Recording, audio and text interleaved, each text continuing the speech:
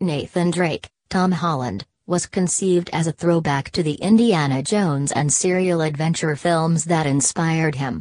He must be a smooth-talking treasure hunter. Someone who exists in a slightly gray moral realm where the theft of precious artifacts is confirmed because no one else can really appreciate them like Drake. Drake was raised in an orphanage and is ready to steal. If Indiana was the smartest person in a room in general, then Drake must be the sharpest person, someone who looks at the puzzles of history from a place of skill and courage. Drake is wrong here, always appearing a bit like his favorite video game character as a kid. While working in a bar and stealing jewelry from his patrons, Drake was approached by Victor Sullivan aka Sully, Mark Wahlberg, who tells him that he met Nathan's brother Sam, Rudy Panko. Has reached one. They stole the diary of the famous explorer Juan Sebastian Elcano, which will lead them to the treasure that was hidden by the Magellan expedition. They quickly cross paths with Santiago Moncada, Antonio Banderas, the heir to a family that actually funded the campaign. Moncada's strong desire is enforced by Braddock, Taddy Gabrielle, and the boys reunite in Barcelona with Chloe Fraser, Sophia Ali, an old friend of Sully's.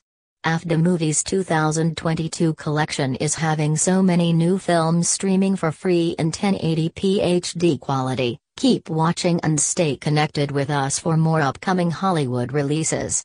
Ruthless and precise, Steven Soderbergh's Kimi is a timely commentary on isolation and intrusion.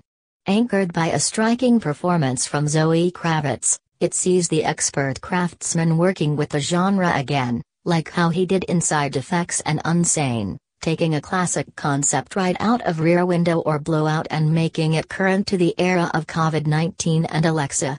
Some of the final act of David Koepp's script gets too far out there, and the whole thing wraps a little tidily for a film that's largely about how even an agoraphobic can't be alone, but there's no denying that this is a taut, fun exercise.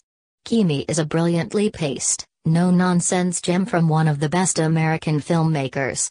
The vast majority of the first hour of Kimi takes place in one Seattle loft apartment, occupied by the single Angela Childs, Kravitz.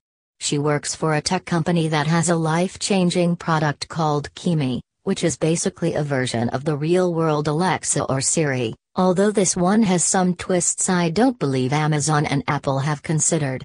The main one is that errors in communication with Kimi are handled and corrected by an actual person. For example, someone asks Kimi to order kitchen paper and the tech can't figure out what that is.